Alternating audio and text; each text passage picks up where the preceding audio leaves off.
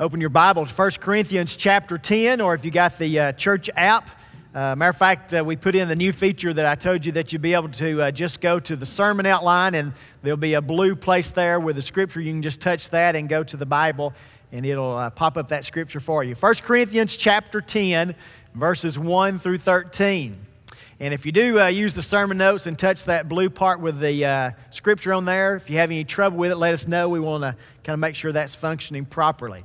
Just out of curiosity this morning, how many of you have had a hunger for donuts this morning? Would you raise your hand? All right. Now, some of you are wondering, why did he ask that? You didn't even look at your bulletin this morning. It's got donuts all over it.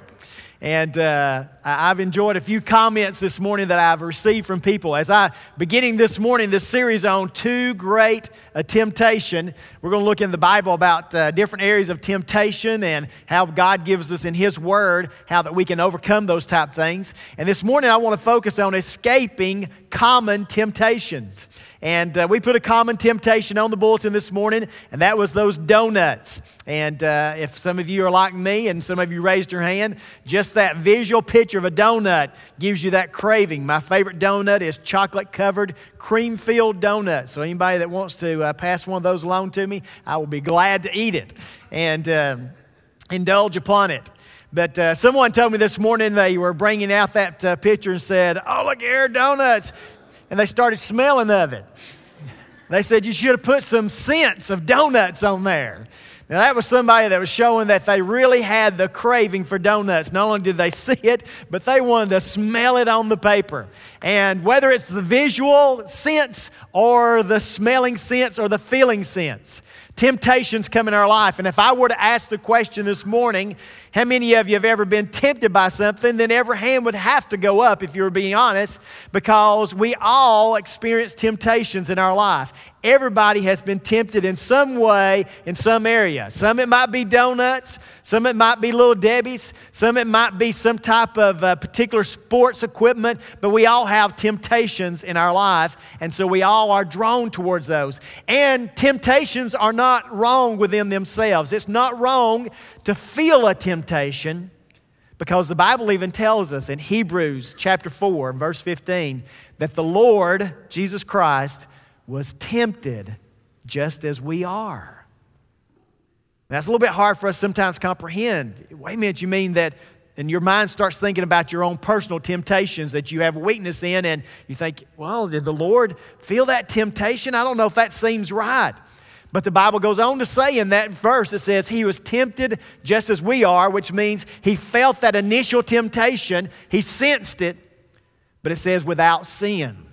Which means that the Lord sensed those temptations. I don't know if they had any form of donuts back then. I kind of doubt it. They might have had something, but he might have smelt something and had the temptation for it, but He didn't give in to the sin. Now, eating a donut may not be a sin, but to overindulge in donuts becomes a sin. Lots of things in life by themselves are not a sin within itself, but when we take it out of the context that it was designed for, or we take it to too great of extreme, that's when it becomes a sin in our life. And so when we look at the Bible, we know that the Lord was tempted. He experienced those temptations, and that's going to be natural to you and I as well.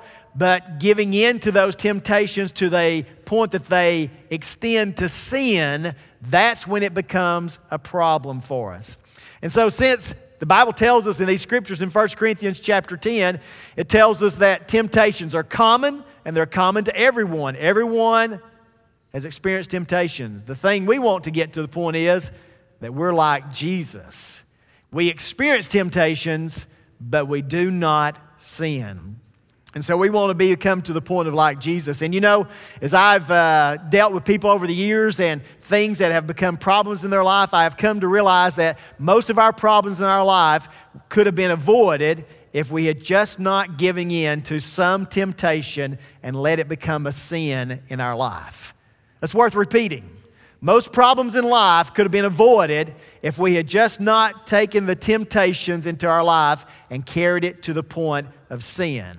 So let's look at the Bible this morning in 1 Corinthians chapter 10 and verses 1 through 13. Again, if you got the Bible app, you should be able to just press that blue scripture reading there and it'll pop open for you. But here's what the Bible tells us, and I'm reading this out of the New King James translation. It says, "Moreover, brethren, I do not want you to be unaware that all our fathers were under the cloud, all passed through the sea, and were all baptized into Moses in the cloud and in the sea." So it's talking about the children of Israel as they had been led by Moses out of Egypt and was leading them to the promised land. And he said they all went together. They were all experiencing the same things. That's what it's basically telling us. Now, the Apostle Paul was kind of doing this to set the tone from a spiritual standpoint as they look back to the children of Israel, that they all experienced the same things, and just like they experienced things in that day, they're common to us today. Now, they may be in a little bit different form, a little different fashion, but when it comes to temptations, we all have experienced temptations in some way. And just like the children of Israel did. Now, the Bible goes on in verse 3, says, they all ate the same spiritual food. They all drank the same spiritual drink. For they drank of that spiritual rock that followed them, and that rock was Christ. And verse 5 says, But with most of them, God was not well pleased, for their bodies were scattered in the wilderness. The Bible is saying that the children of Israel, they all experienced the same things. They all went through the different temptations. They all experienced that same journey. But the Bible tells us that God wasn't pleased with most of them. And because of that, in their 40 years in the wilderness, most of them died in the wilderness. Not all of them, but most of them did. Now, verse 6 says, "Now these things became our examples." Paul's saying, the reason I was bringing you to this reality about them, and I wanted to bring them up, is they are an example for you and I to learn from. So he goes on, verse 6, he said, "Now these things became our examples to the intent that we should not." So this is a learning lesson of what not to do. Hey, you know, there's sometimes in life that you can follow the example of some people and it teaches you what to do. They're a good person. They are a good Christian. They're living a good life. They're trying to do what would please God and live according to God's Word. And so to follow their example is leading you to do the right things. But Paul is saying here in verse 6, he said, their example is in God's Word so that we would not do what they did. And here's what he goes on to say, "To the intent that we should not lust after evil things as they also lusted, and do not become idolaters as that were some of them. As it is written, the people sat down to eat and drink, and they rose up to play. Nor let us commit sexual immorality as some of them did. And in one day 23,000 fell," which means 23,000 died in one day. Verse 9 goes on to say, "Nor let us tempt Christ as some of them also tempted and were destroyed by serpents. Nor complain, as some of them also complained and were destroyed by the destroyer. Now all these things happened to them as examples, and they were written for our admonition or our instruction or for us to learn from, upon whom the ends of the ages have come." Verse 12 says, "Therefore let him who thinks he stands take heed lest he fall." Now let me pause there for just a moment.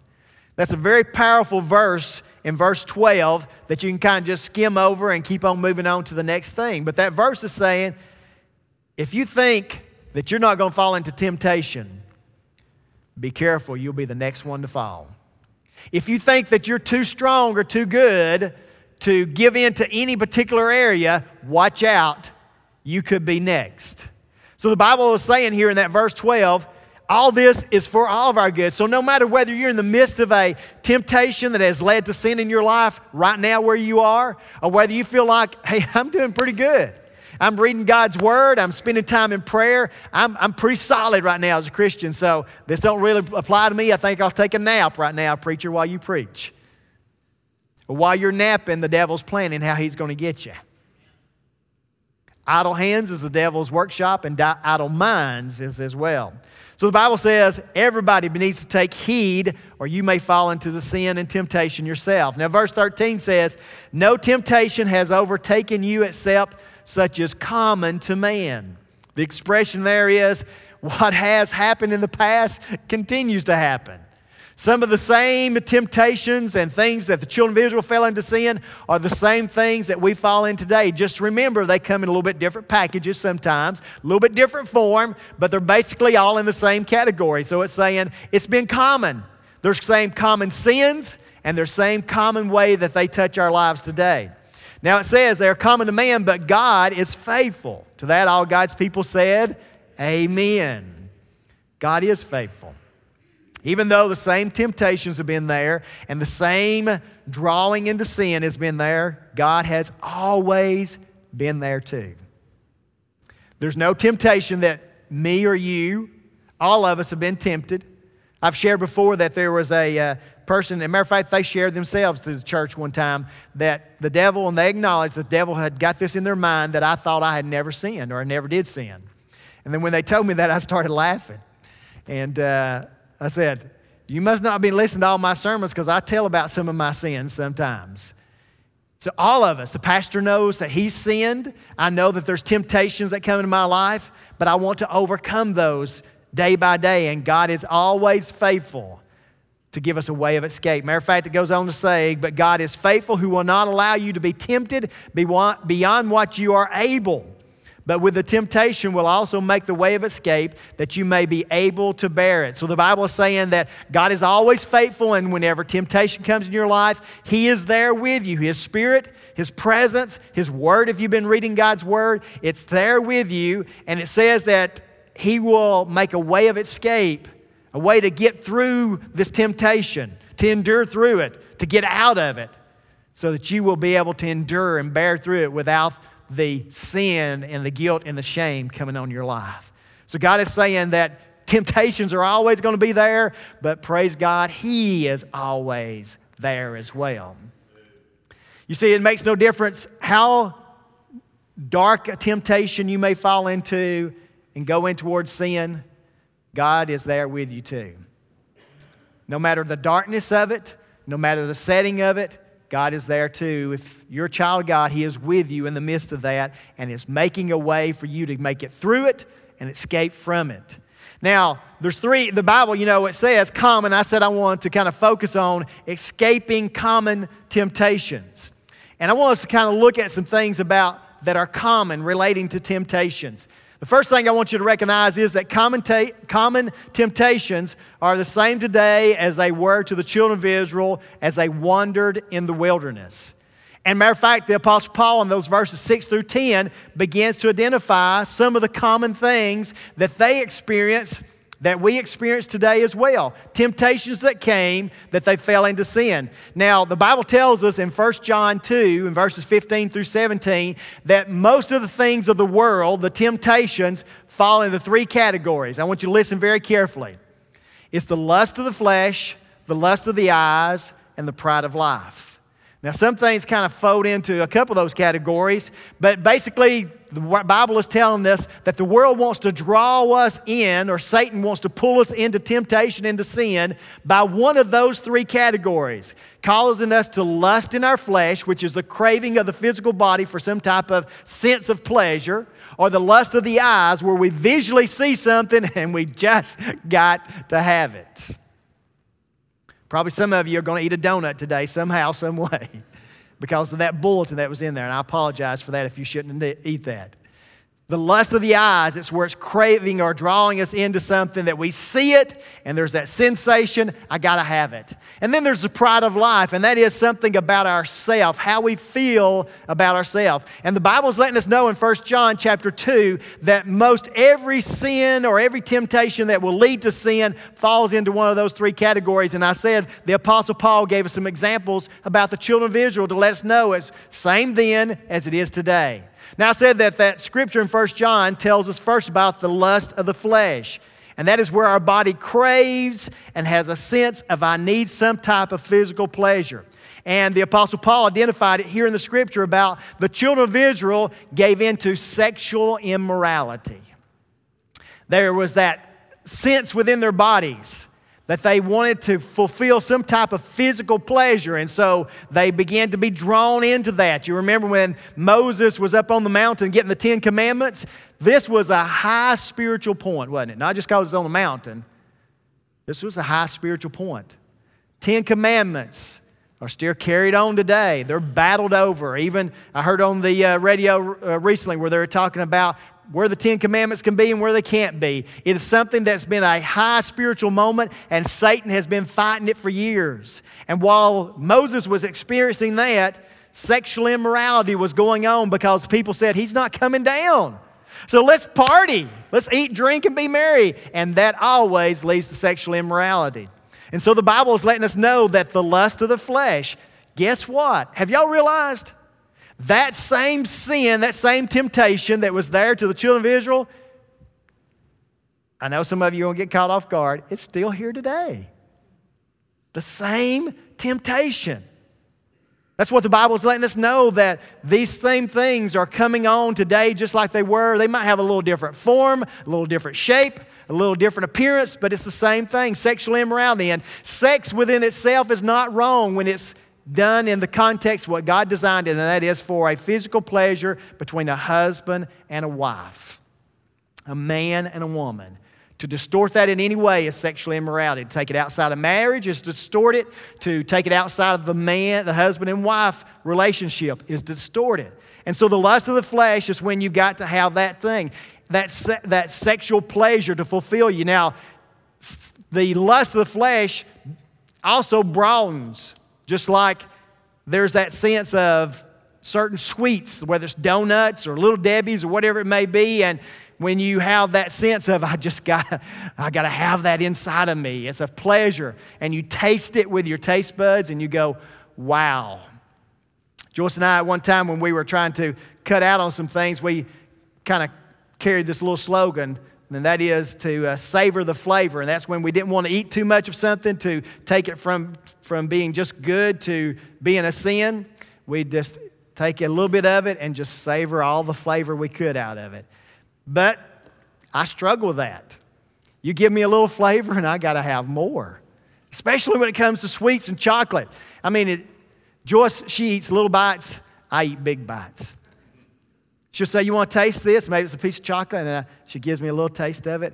And I'm going, oh, let me have a bite. That whole thing's going to be gone.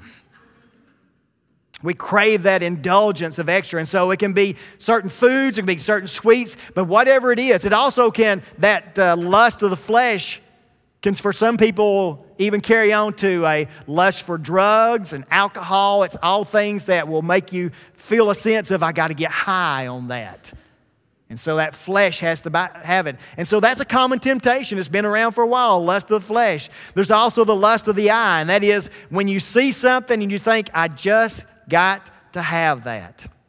Now, as I mentioned, sexuality can do that kind of a crossover in the lust of the eyes to the lust of the flesh. Maybe you start staring at somebody and you stare too long and it starts becoming a lust of the flesh from the lust of the eyes. Maybe you've been looking at pornography and that's leading to the lust of the flesh. But it's many people, it starts with the lust of the eyes where you see something and you got to have it.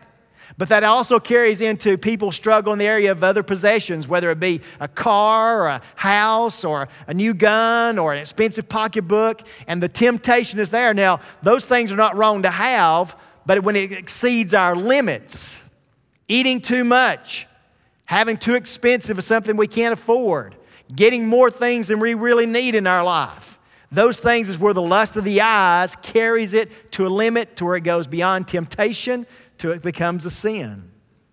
And then there's the pride of life.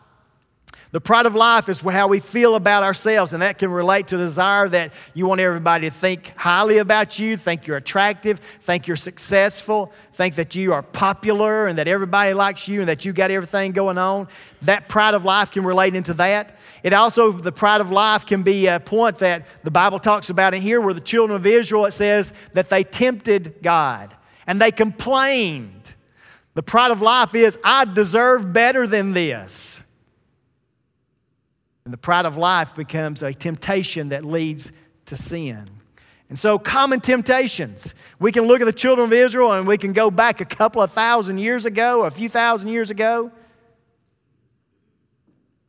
And we can see that the same things that they were dealing with, we deal with today, don't we?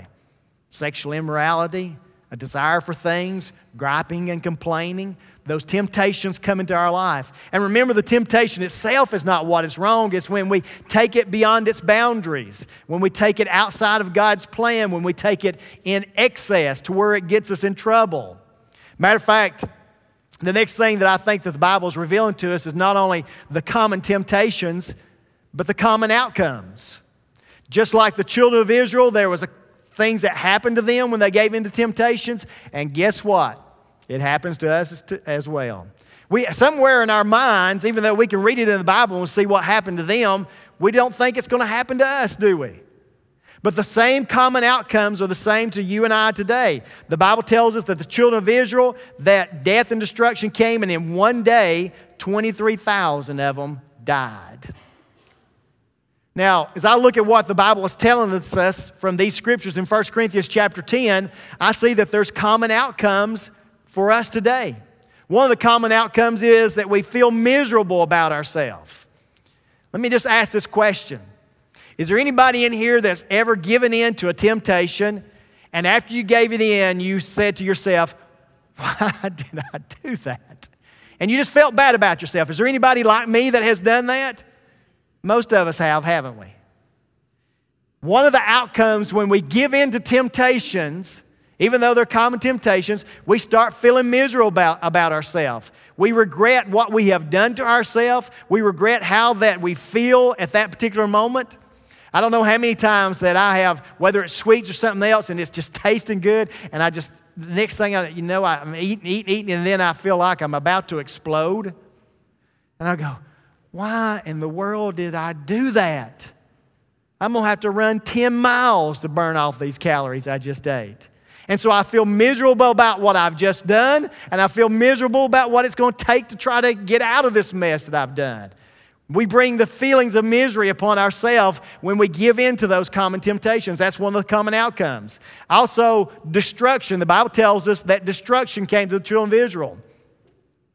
And I don't know how many people that I have counseled over the years of being a pastor where destruction came to their marriages and to their families because they gave in to a temptation that led to a sin and it affected other people. You see, sometimes we think, it's me, it's my body, it's my choice, and we get all focused on us, and then after we have gone from temptation to sin, then we realize, you know what? It's going to affect more than just me. One of the outcomes is destruction that has come to families and to marriages, all because we took an action that took it too far. The Bible tells us that for the children of Israel, there was not only destruction, but there was death, and sometimes death prematurely has come to people's lives because they gave into a temptation and it affected their body and it affected their relationship with God. Now, there have been people that have been on their deathbeds that have actually said, I believe that because I gave in and I committed this sin, my life has come to an end prematurely. Not a decision I made, but something they have said themselves. That they made a decision that affected their body, it affected their relationship with God, and they felt like that they died or were dying prematurely. I've known of people that have got consumed with that lust of the flesh, lust of the eyes for things towards drugs and alcohol, and they overdosed, and it took their life prematurely. And so when I look at the children of Israel and it talks about death, destruction, and misery coming to them, the same outcome is for us today. Now, I say those things about common temptations and common outcomes because I want us to all get, and I believe this is where God wants us to be like Jesus, and that is take the way of escape. There are common ways of escaping temptations, and I believe that's where God wants to bring us to this morning. And if you've been following with me through the notes here, I want you to take a close look at this common ways to escape. You know, the problem with the children of Israel was that they were an example because they gave in to temptations and they committed sin, but they didn't take the way of escape. And yet we got the example of Jesus who says he was tempted just like we are. He may have saw somebody. You know, they've tried to distort things about Jesus with movies and stuff over the years, but we know the Bible tells us he may have been tempted, but he didn't give in to it. He may have looked at a woman and a thought crossed his mind, she's very attractive, but he didn't give in to the temptation. He may have been tempted like the devil did to him, and he experienced the feeling of, if I just call on the angels to come to my rescue, I can prove my point, but he didn't give in to the temptation. Jesus experienced these things. He felt them at the moment, but he didn't give in to them. What are some of the ways that we can escape temptation? I want you to listen to this very carefully this morning. The first one is learn from the examples of others and from the examples of God's Word. One of the greatest ways that you can find a way of escape is learn from the examples of others. When you find somebody that knows how to escape from temptation, learn from them. But you can also learn from people who have fell into temptation. Learn what the outcome has become for their life. Learn how it affected them and the damage that it did. And don't fall into the trap and think, it won't happen to me. Because it will. Anytime we think it's not going to happen to me, it happens to me. So learn from the example of others where they've had mistakes or where they've done well, and don't fall down in that same path. Learn from God's Word of what, it may sound a little strange, but I want you to listen very carefully. If you listen and say amen. If you have a temptation, a weakness in your life that you struggle with that can lead to sin, here's what I would encourage you to do. Read everything that you can find in God's Word about that temptation, about that sin.